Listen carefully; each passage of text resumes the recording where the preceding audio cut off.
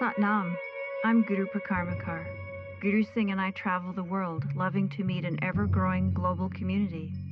We are appreciative of your vital role on this planet, for it is your willingness to be here and listen that calls forth wisdom, that activates our collective voice in service. Your questions bring forth the answers. For a wealth of information about who we are and what we do, please visit gurusingh.com. Bless you.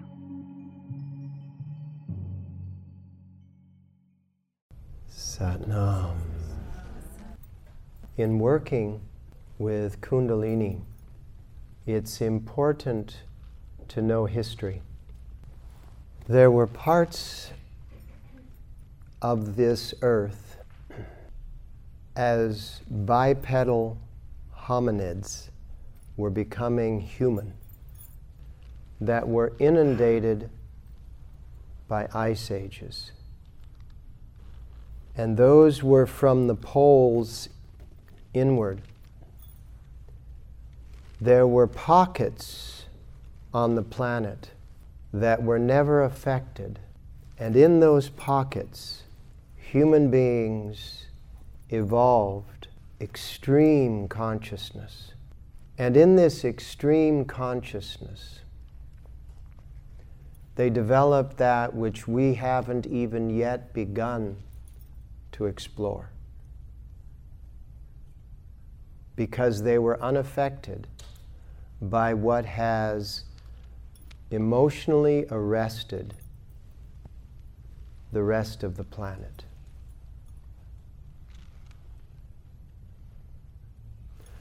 A human being is an herbivore by nature, vegan by nature. There are sensitive nerves between your teeth and your gum. And this is why when you get your teeth worked on, they deaden those nerves. When a foreign blood is introduced into those nerves, then sensation is twofold. Extreme danger, because it's foreign blood, and conquest, because it's in your teeth. And the combination of this danger and conquest in the psycho-emotional system turns you crude, rude, obnoxious, aggressive, and cruel.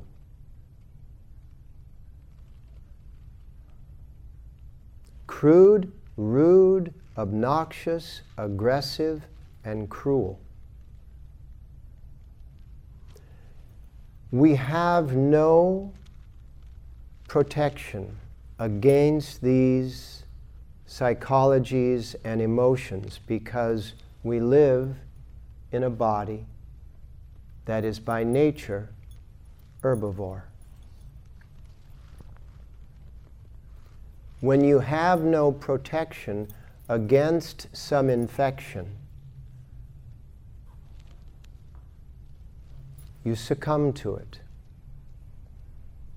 Crude, rude, obnoxious, aggressive, and cruel became the human nature outside of these pockets.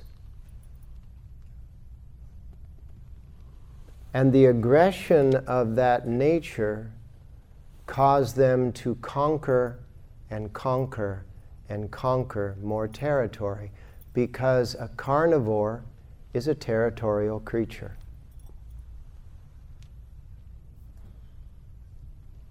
And so you look back in the ancient history of human development, and you find the carnivores descending upon these pockets and pillaging them. One of those pockets was the Indian subcontinent, which had developed foods beyond the imagination, woven fabrics beyond the imagination. They had pulled crystals out of the ground and used the powers of these ornaments beyond the imagination. And they developed attitudes of social natures beyond the imagination.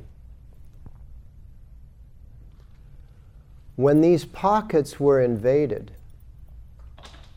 they found highly conscious beings that were also extremely capable of defending themselves. The Tao is a remnant of that era. Defense that has no offense, where you exhaust the aggressor until the aggressor gives up.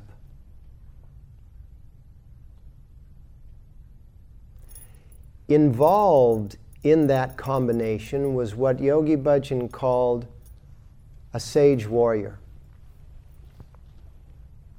And the sage warrior must have the eyes of a hawk and the heart of a dove. The eyes of a hawk are able to see great detail at great distance. And the heart of a dove is able to relax and receive. When that sage warrior is able to relax and receive, their cup eventually overflows. When they can see great detail at great distance, they can know the needs of a great environment. And that overflow is then directed towards those needs. And so, if we had millions of sage warriors around this planet, there would be no cruelty, no obnoxiousness, no aggression that would be necessary, because everyone's needs would be met. And when your needs and desires are met, you're in joy. And when you're in joy, there's no need to be aggressive.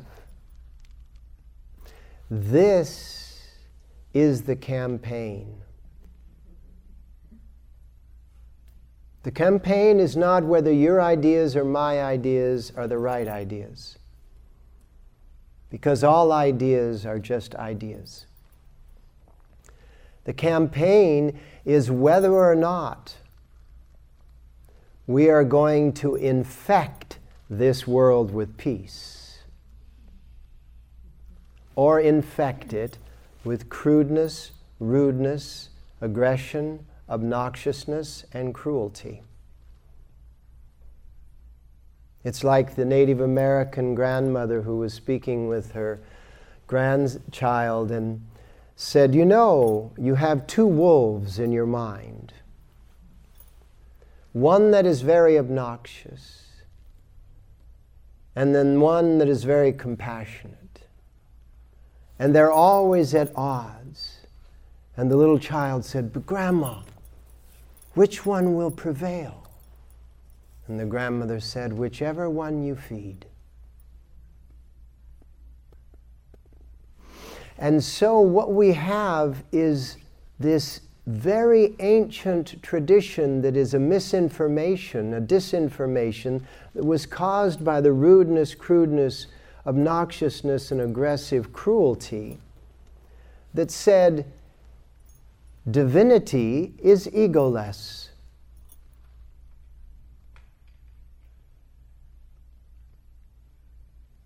But the fact is, the ego is the glue that holds the soul into the physical body. Ego is a neutral element that will promote whatever you feed it with, like those two wolves.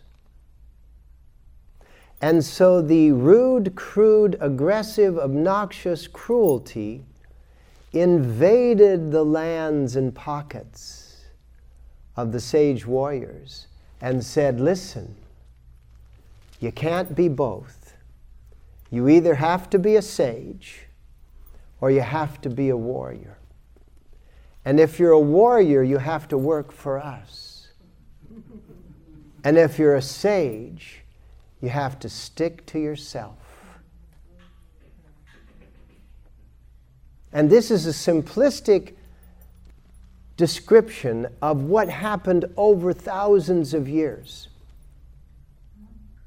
And in that which happened over thousands of years, spirituality became this mamby-pamby woo-woo stuff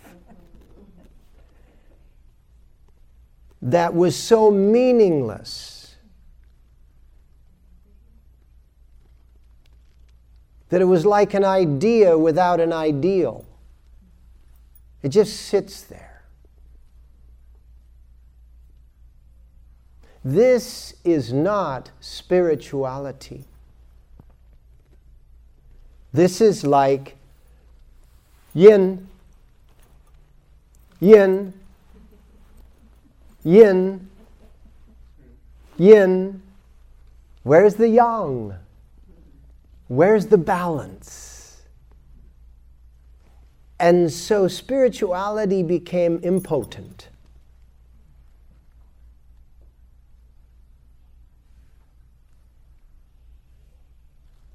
To be spiritual, or you were to be nice. Be nice. And everybody on these faux spiritual paths talk about be nice, which is an acronym for neurotic, insecure, confused, and emotional. Nice. Be nice now. Oh, that's not very spiritual.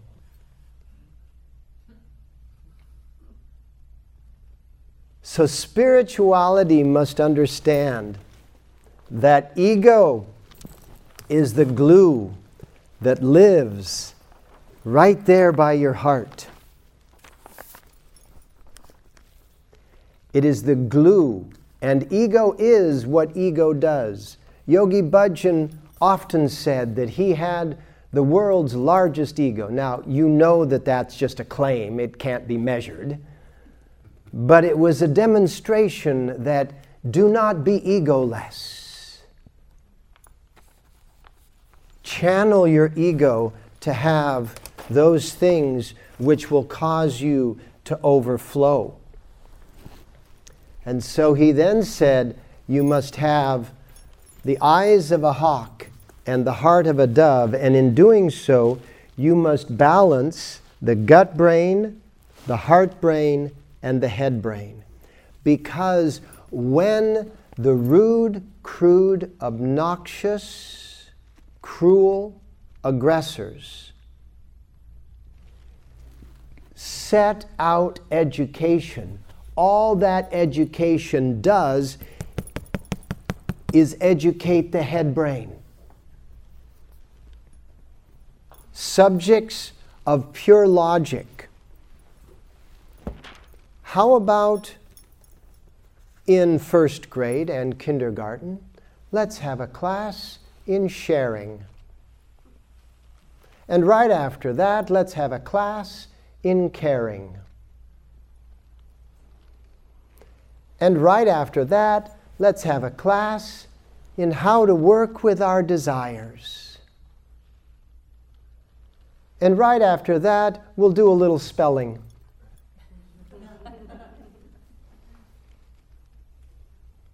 And after that, we'll do with group consciousness. And after that, we'll do a little bit of math. And we'll have these same kinds of classes. And we'll do things like what they call twinning. If you got a really good grade on an examination, you're twinned with someone that didn't get a good grade on that examination. And you will work with them until they know all that you know, rather than grading on a curve and competing one against the other, which doesn't really say how smart the children are. It just says how stupid the teacher is.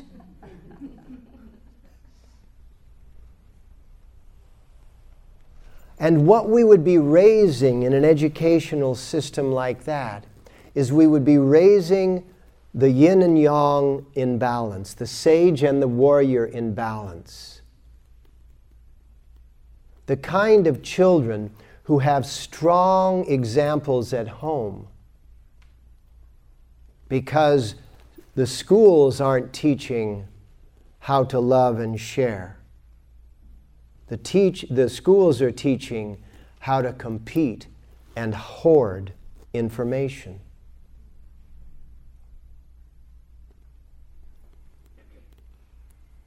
And to become aggressive with that information. I know more than you.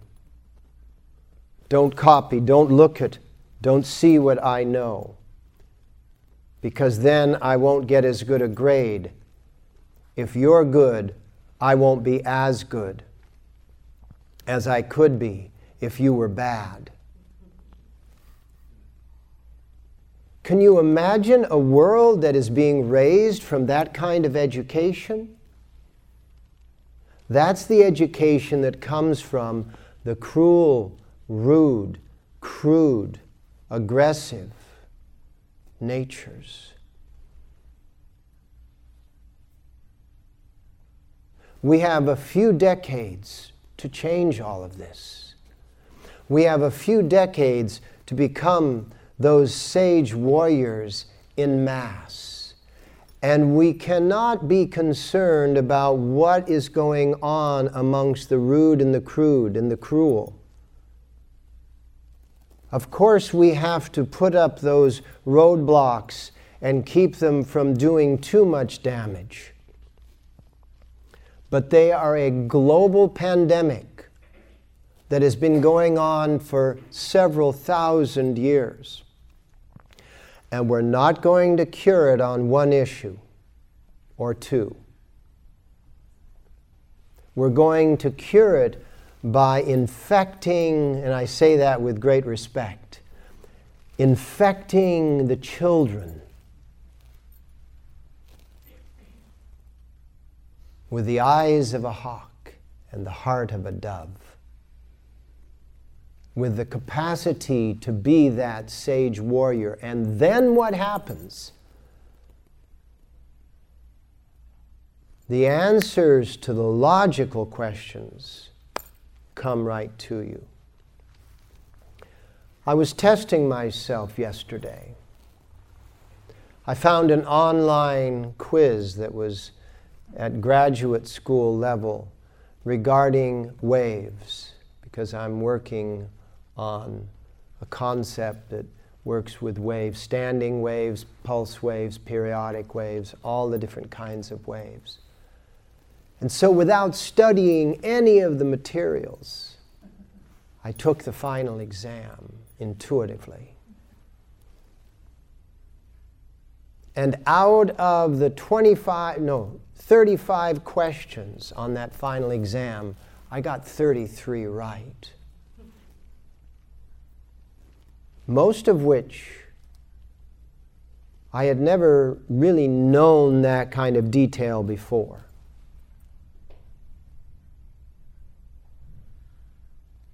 Logic comes to you when you are balanced. The answers to questions appear correct when you are balanced, because those which would create imbalance feel incorrect. My ego said, I know this stuff. I'm going to prove it. Defiance is a very useful resource. All those things that you were told, be nice, don't be so defiant, don't be so full of yourself. Those were all misleading statements.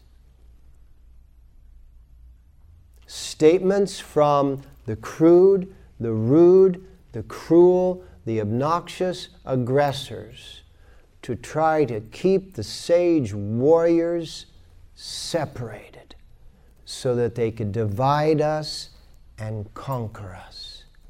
And they even said that it was against the law, a capital punishment, if you taught Kundalini Yoga publicly. You could only have one chela, one student, one guru, one chela, no more. And that way they could limit the expansion of the wisdom. Yogi Bhajan, even to the day 1968, India, that myth was still alive. It was still existing. And by his peers, when he said, I'm going to the West and I'm going to teach Kundalini openly in public,